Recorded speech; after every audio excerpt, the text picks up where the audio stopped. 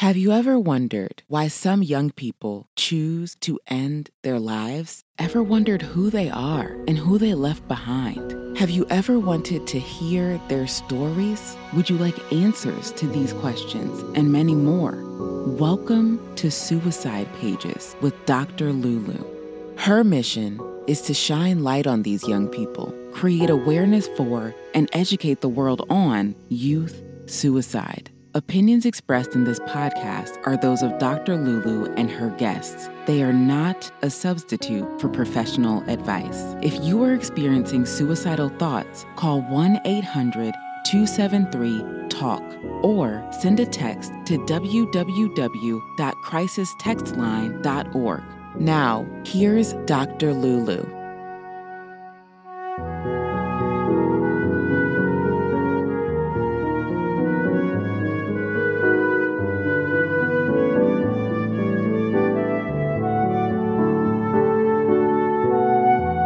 Ladies and gentlemen, good afternoon and welcome to another episode of Suicide Pages with Dr. Lulu, the podcast. I hope you guys have been doing okay. I have been doing okay. And today we have a guest who is doing okay. Her name is Estelle Basco Elefances. Is that correct? Yes. So she is French. She lives in Zurich, Switzerland. She is an accountant and she has a nice story of survival and I want to use the word conquering suicidal attempts because she's alive and well today. So she has a story of survival and victory, I think is probably the best, victory over suicidal attempts. And without further ado, we're going to let Miss Estelle introduce herself because I'm sure I didn't do a great job of it and tell us her story. So Miss Estelle, take it away. Thank you very much. Hello, everybody. So yes, I am Estelle and I come from Martinique and currently live in Zurich in Switzerland. And I like to say now that I am a former financial accountant after 14 years. And indeed, I have a history of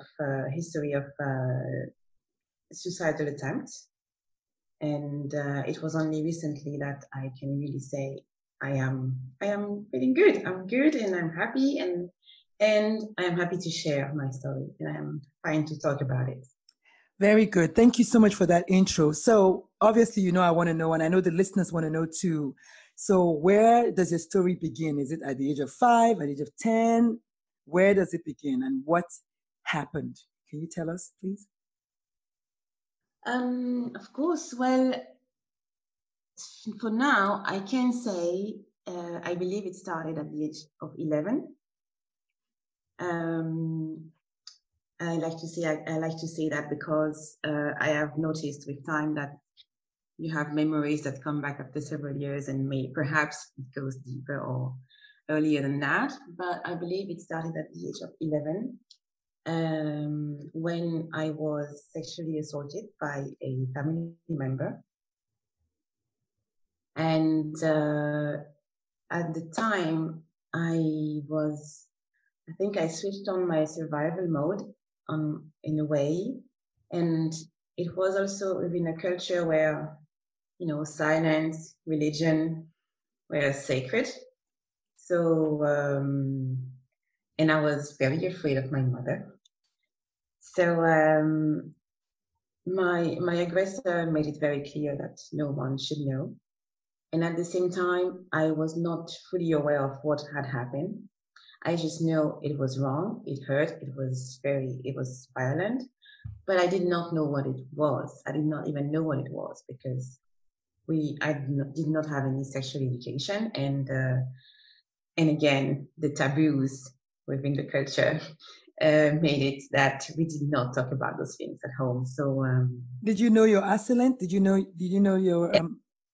Yes, he was my auntie's husband. Wow. So he was someone very close to the family, the type of person everybody adored, that everybody looked up to, and yes.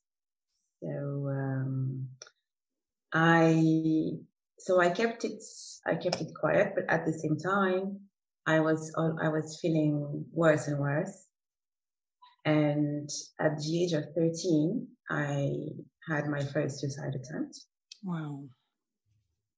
And A little bit about how was that? How did that? What happened? Basically I swallowed just about everything I could find in the house, from medicines to cleaning products. I started to feel sick, and my mother finally almost passed out, and she was angry and scared. She made me basically vomit whatever I took, and I was okay, but I could see the fear in her eyes, and also how angry she was, because she had no idea how to deal with the situation like that. Luckily, nothing. There was no additional care necessary, but she's almost asked me why I did that, but at the same time, not really. Again, the lack of communications or open communication.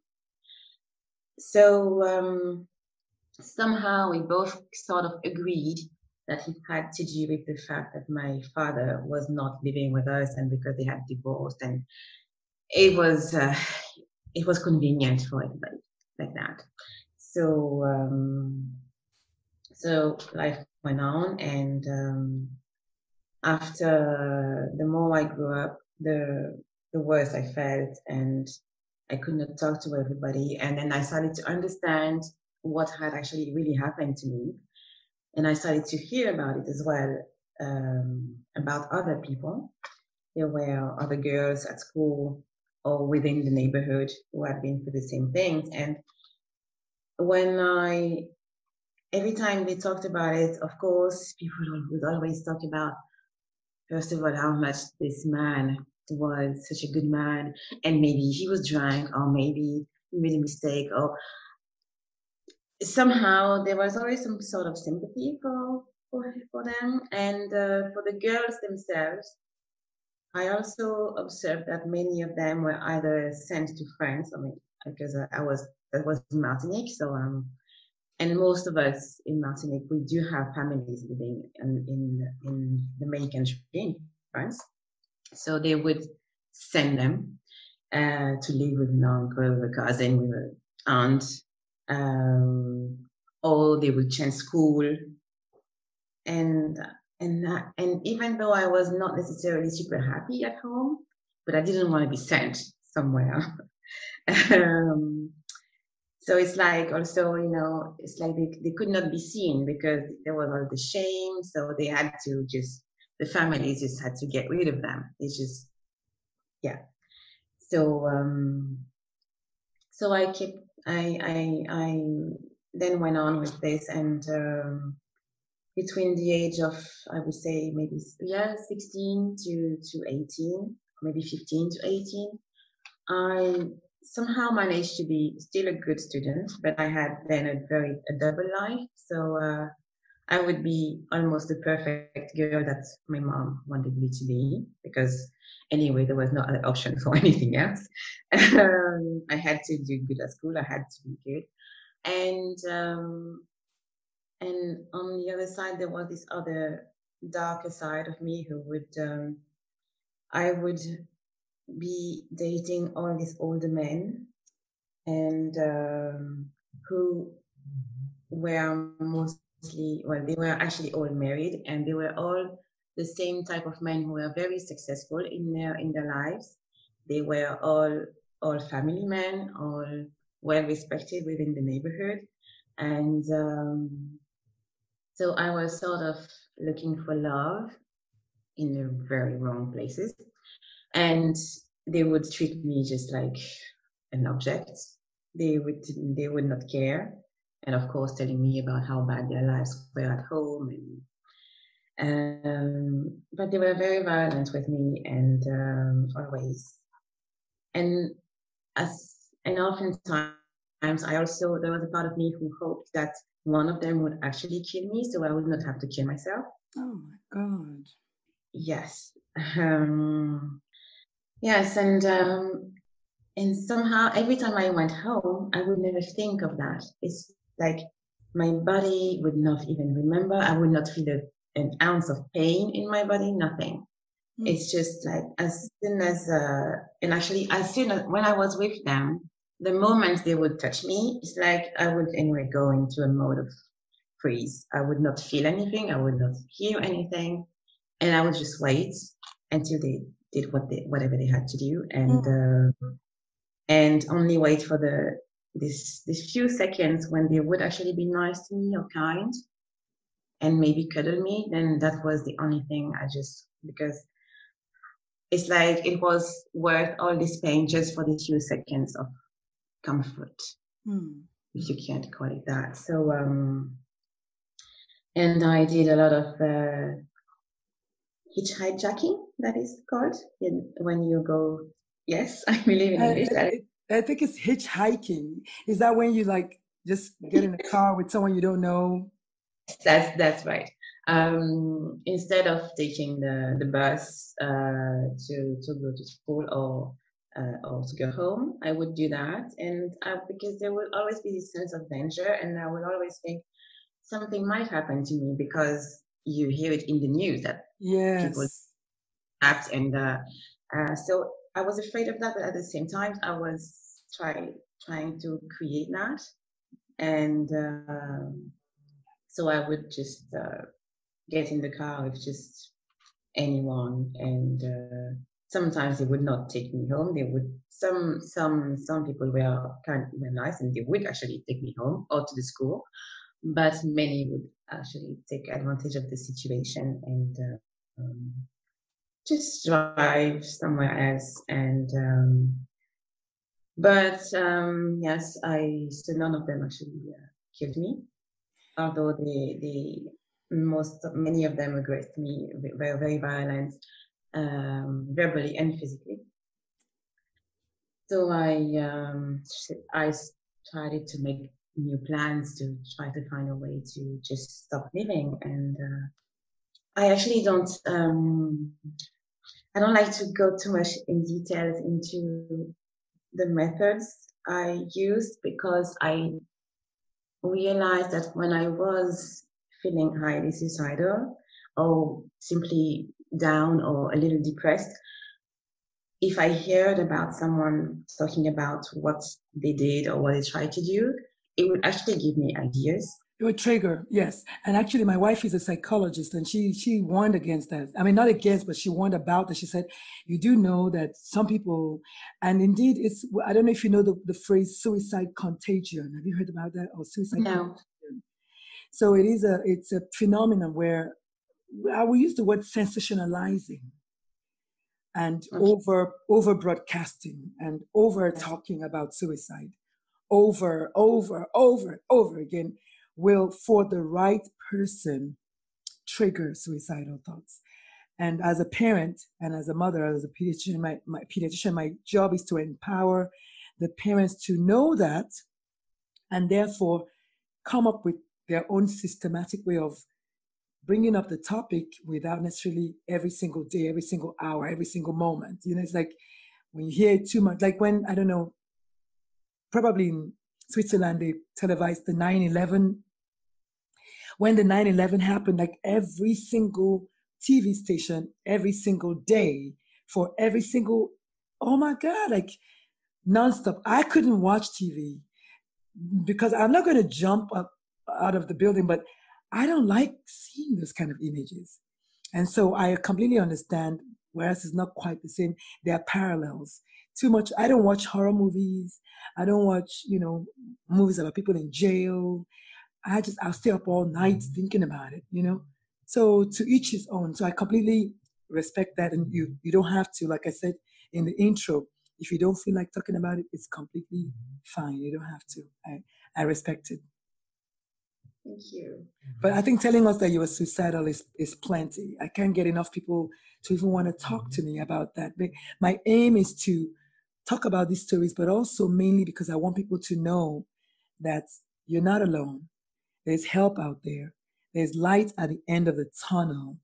And by painting that picture, hopefully someone out there, and by the right person telling the story, someone out there will say, okay, this is what she did. That's why the most important part of my interview is not necessarily your suicide journey, is how you came out from the journey, how you ended the journey. Because to me, that's key.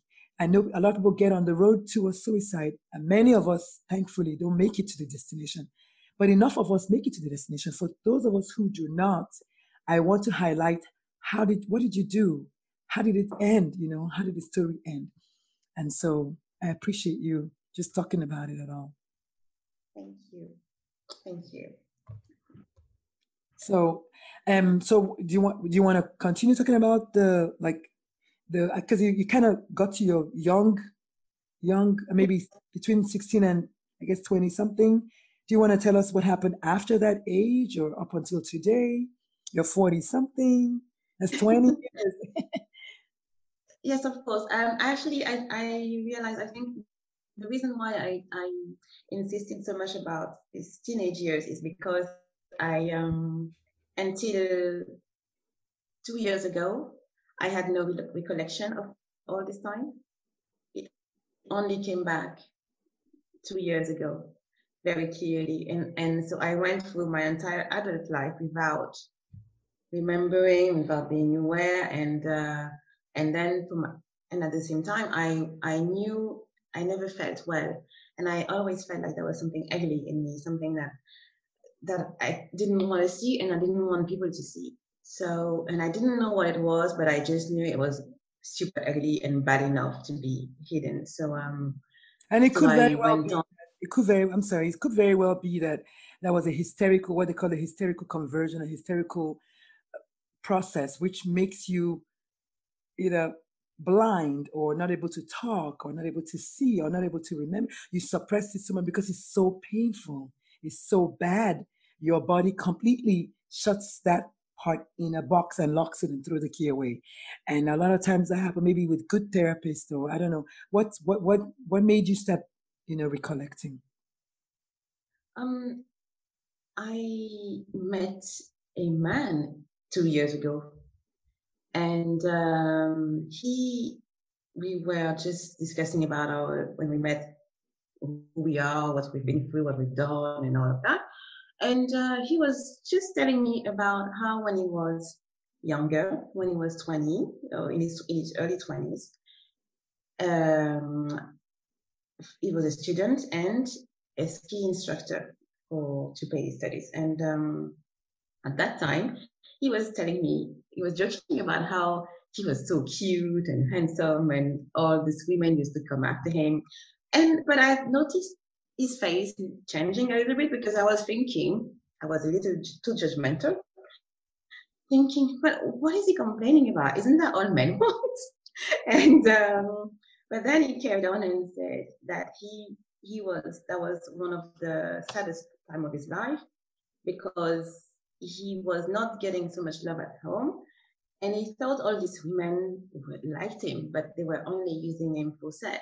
Oh. And they were booking lessons with him, but they were not interested in skiing. They just wanted to have sex with him because he was young and cute. And he thought they just liked him, and he felt really bad. And at that moment, I felt really something really strong in me. And from that day on, I started to have dreams, and I knew something was boiling, something wanted to come out. And about 3 weeks later, it all came out. I was meditating, and it all came back to me. And then I realized, oh, that's why I felt so strongly when he told me the story. It explains why I felt this way. And yes, and that was just 2 years ago.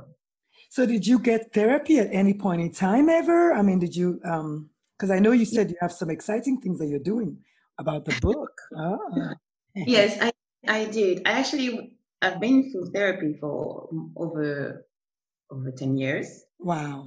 I knew something was wrong, and I always trying to figure out why I was always repeating, doing the same thing, and why I always had this depression episode, and yes, and so, but since 2 years ago, when everything became clear, then the also therapy changed. I changed therapist, and then we were able to really work on some way much deeper, and I could go to all those dark places, and then I started to write a lot as well, and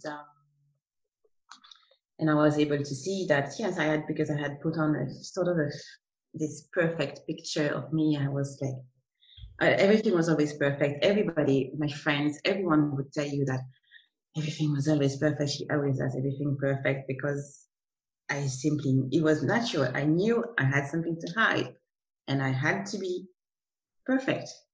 I had to go to work.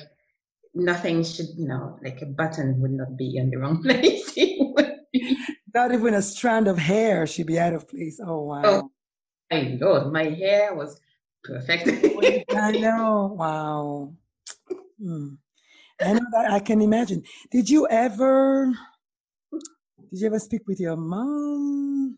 Have you now that you can talk about it? I have. Well, that's it's still a work in progress. So I have actually. I've spoken to her a few years ago, and I have met with my first aggressor as well. And I told him not to, because I did not expect to see him when I went to visit my family, and I told him not to approach me. And I spoken to my mother about it, and one of my aunts. So, but even though things are moving, but the taboos and the secrets and are still very powerful over there. And so and luckily I studied English literature at university, and I can speak English. I write in English because I'm the only person in my family who speaks English, actually. So everybody speaks French. So I write in English, and I also publish in English. That's good. Because I am still concerned about, how my family is not going to act well about this. And I know my friends tell me, and people tell me I should write it in French, and I will at some point, but I need to prepare them a little more. Soften the ground a little bit. And I completely understand that. And you know, I'm sure your therapist would tell you, you don't have to do it if you don't want to. So, I mean, don't feel like. No, true. It's true. But because I'd like to write it in English, in French, sorry, because, well, I am French and I interact with the French community here, and I go to France all the time. And I follow as well everything that has to do with mental health and also depression, suicide in France. But I always have this barrier that I cannot really participate, because my entire family does not know everything about it, and I don't want them to find out, like, on the news or something. No, I think what I was gonna say is, without due respect to the English speakers, for the French speakers, for the fact that not that you want to put your family aside, but you have to also think about everyone else that you can help, all the little girls that you can help, even your family members that you can help. Because in Nigeria, they say a thief is never caught on his first day. So it's unlikely that you're the only person that this gentleman molested. It's unlikely. And as you get older, one thing you have on your side is age. I mean, the most he can do is try to deny it. But, I'm Nigerian and I live in America. And I remember when Bill Cosby's story came out, everybody was like, oh my God, here they go again. Bill Cosby, the innocent man. But he wasn't innocent. He did that to those women. And so Bill Cosby or no Bill Cosby, that's bullshit Cosby. The point is he did it. And so as someone who was molested when I was 9 by one of the guys in the neighborhood, I know that I couldn't tell my parents until I was 42, but I told them They didn't say anything, exciting, but I told them and I was done. I need to close it. You need to close it. You need to close it. I don't know where he is now. He's probably died a very painful death. Who knows? I don't know. But the point is, I told, and I'm telling everyone that can hear me, same thing, you're doing here, just telling your story. You could have also said your name is not Estelle. You could have given me a different name. You know what I mean? There's a lady who can't even talk about it. She's just sending me an email. And that's fine too. But just consider the fact that many, many people out there can read your story and be empowered. One. Two, your family members may very well be dealing with this. And everyone is saying the same thing. I don't want to talk. I don't want to talk. And I know he's probably married with kids, but he may even molest his own kids. People like this, they don't have a conscience, and they must be stopped for the sake of God or whatever power in the universe that you believe in. So you think about it. I mean, obviously the decision is yours. Nobody wants to ruffle feathers, but there are just some things that are not best kept secret. Only because if you had died in any of your attempts, it will have gone to the grave with you, and the story that will be told about you will never, ever just be justified. They will come up with any kind of theory to say that that's what caused your death, except the truth that you had been hurt at a very young age as an innocent 11-year-old. Your life was cut short in a sense. You were not allowed to enjoy natural teenage life because somebody decided that it was his place to take advantage of you. And people like that, if they don't get caught, they're never going to stop. Bill Cosby only stopped because he got caught. How many more people are out there? That's the thing. You are right. Oh, you are right. I am not going to argue with that. I know you are. I thought about it, for days, all the time. I still think about it, and indeed, I've always suspected as well that he has molested other people. Oh, there's no question. There's no question. Not the only one. I know that, and there is also the thing is like I said, it's true. I was really scared of my mother. I mean, in our culture, who wasn't? I know. Don't I know it? I just pray my kids don't ever grow up using the word referring to me in the same sentence as fear. I just pray that my children, I have 3 sons, and I pray every day that they don't put me in the same phrase as fear. You know what I mean? Because I grew up with that. Everybody in Nigeria grew up, and it's not good. Now I know better. Your kids, they're a gift. And if you take your bag, your Louis Vuitton bag, or your nice pair of Michael Kors glasses, if you say, oh, that's my glasses, oh, I love my bag, then what about your child? What about your child? So yeah, but anyway. So do you have any favorite quotes, any favorite books you read, any favorite music you listen to, favorite podcasts that you listen to, anything you do to help you feel better? I know you said something about meditation. That's good. Yes, I do.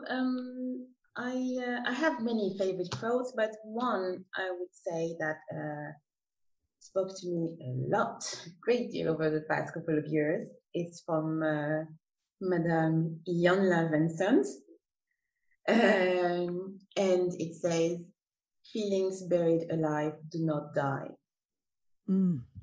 That's deep. And saying it here, I have goosebumps, and it's so true. It is so true. I like to read her books. I took Iyanla Vanzant's forgiveness class as well. That was also very helpful. I love it. I still actually go through it sometimes. That's good. I also, I meditate a lot, and I also use something called EFT or tapping. I like to do that as well. Emotional freedom techniques. Tell the listeners, just, I don't know, very briefly, what that is. Well, it is a technique that is that anybody can actually do and use with using your fingers, the tips, to tap on what they call acupressure points. So you have basically on the eyebrows, on the side of the eye, under the nose, under the mouth, here, the collarbone here as well, and the different point under the arm, on top of the head. There are a few other points for more advanced tappers, like liver and the knees and the wrist, and while doing that, the karate chop, which is on the side.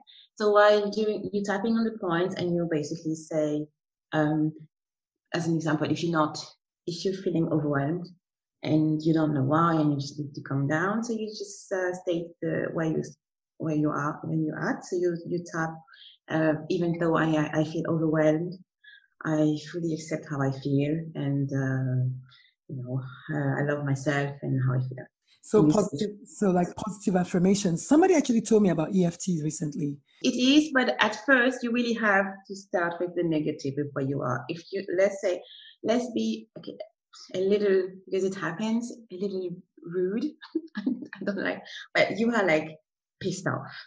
So then you can really say, even though I am really pissed off right now, I love myself and I accept how I feel, and I'm pissed off. Why and what's going on, and I hate it, and then until you calm down, and perhaps while saying it, you feel better and you evacuate it, and you start to probably understand more. And then when you start feeling better, and then you can say, okay, I choose to feel better now. I can do better. I can deal with that. And it's okay. I am okay, and I can do that. Or there are many coaches or practitioners, but you can also create your own, because it can be very personal. Yeah, I figured. Wow, it's been a wonderful, I can't believe it's almost an hour. Can you believe that? No. Yes, we're almost an hour. We have like 6 minutes on the clock. I told you, once you get in the zone, it's cathartic. It makes you feel better. It's a great release. And then at the end of on the other side of this podcast is a pair of ears that needs to hear your story. And for me, I will keep talking until my voice is completely gone, because of that one little piece that I know there's someone out there that needs to hear the story. And you never know, it might be your story. And so, did you have any final words, any words of encouragement? Where can the listeners find you? I believe, yes, it is possible to overcome suicide. It is really. I didn't think it was, but it is. And it is important to be kind enough and find the right people to talk about it, especially at the beginning, because once you own your story and you own it, it's easier to talk about it with others. But at first it's good to find people who are not going to judge you, or who are kind, or who are willing to listen, or just simply listen. And if that's not possible, then call a professional. There are many help online, many free numbers to call, and they will definitely be able to hear, and they will not think that we are weird, or that you are, or that you're crazy, or that you're looking for attention, or you're a drama queen or king. They will not think that. They will not judge you. Absolutely. So it's true that it is important to seek for help, and not to think that you can just do it alone, and that you can do this, you can deal with it, because maybe you can't. Yeah, it's true. It's true. So, okay, so it looks like, do you have like a social media presence? Do you want to give your handle? Only over the past few weeks, I've started to. That's why I say I like to think of myself as a former accountant. I'm working on a new project now, which is supposed to be called Lovely, Happy and Healthy, and it's about well-being and well-being consultancy. I also am working on several books at the same time. And I have published a short story about actually my suicidal tendency, and it's called the Battle Inside My Suicidal Mind, that people can find on Kindle. So it's very short. So they can be inspired and share their stories and make, suggest for more. So that was maybe one of the first steps to really feel free and be happy and to get this out of me, this, and not let the suicidal thoughts eat me alive anymore. I am so appreciative. Well, ladies and gentlemen, you heard it from her. I mean, she came here today and she laid it all on the Zoom floor, if there's such a thing. Her name is Estelle. She's from Zurich. I just love the fact that she's finally coming to terms with everything. I know you can't see her, but I can. And I promise you, you could tell that from the beginning to now, the release in her body language, everything is just different. You could tell that she's letting go. It's a journey. Rome wasn't built in a day, neither was Zurich. But certainly it's been a journey. And you could tell by watching her expressions that she's come a long way. And God bless you. Thank you so much for telling us your story from when you were 11. She plotted a nice little graph for us. She had flashbacks forever. She knew that there was something violent inside of her, something that needed to come out. She had some sexual assault. My family member, of course, who was famous and the good guy everybody wants to go to, but not really. First suicide attempt was at the age of 13. She comes from a country called Martinique, where indeed we have issues with silence and religion, and she had this fear of her mother. Her favorite quote, she said, is from Miss Iyanla Vanzant, and it's called "Feelings Buried Alive Don't Die." I love it. I love it. Her own personal quote that I got from her was that she was somewhat of a serial hitchhiker. Not quite a quote, but I got that. But I think, let me see. I think the quote is that I was afraid of my mother, but in our culture, who is not? That is so powerful. I was afraid of my mother, but in our culture, who is not? Thank you very much, Miss Estelle. Thank you so much for everything. We appreciate it. This is Dr. Lulu. This is Suicide Pages, the podcast. Y'all, thank you so much for listening. Tune in again next time for Suicide Pages. Peace out, people. Bye. Thank you, Dr. Lulu. Thank you. Oh, yeah, and thank you, Estelle. You're welcome.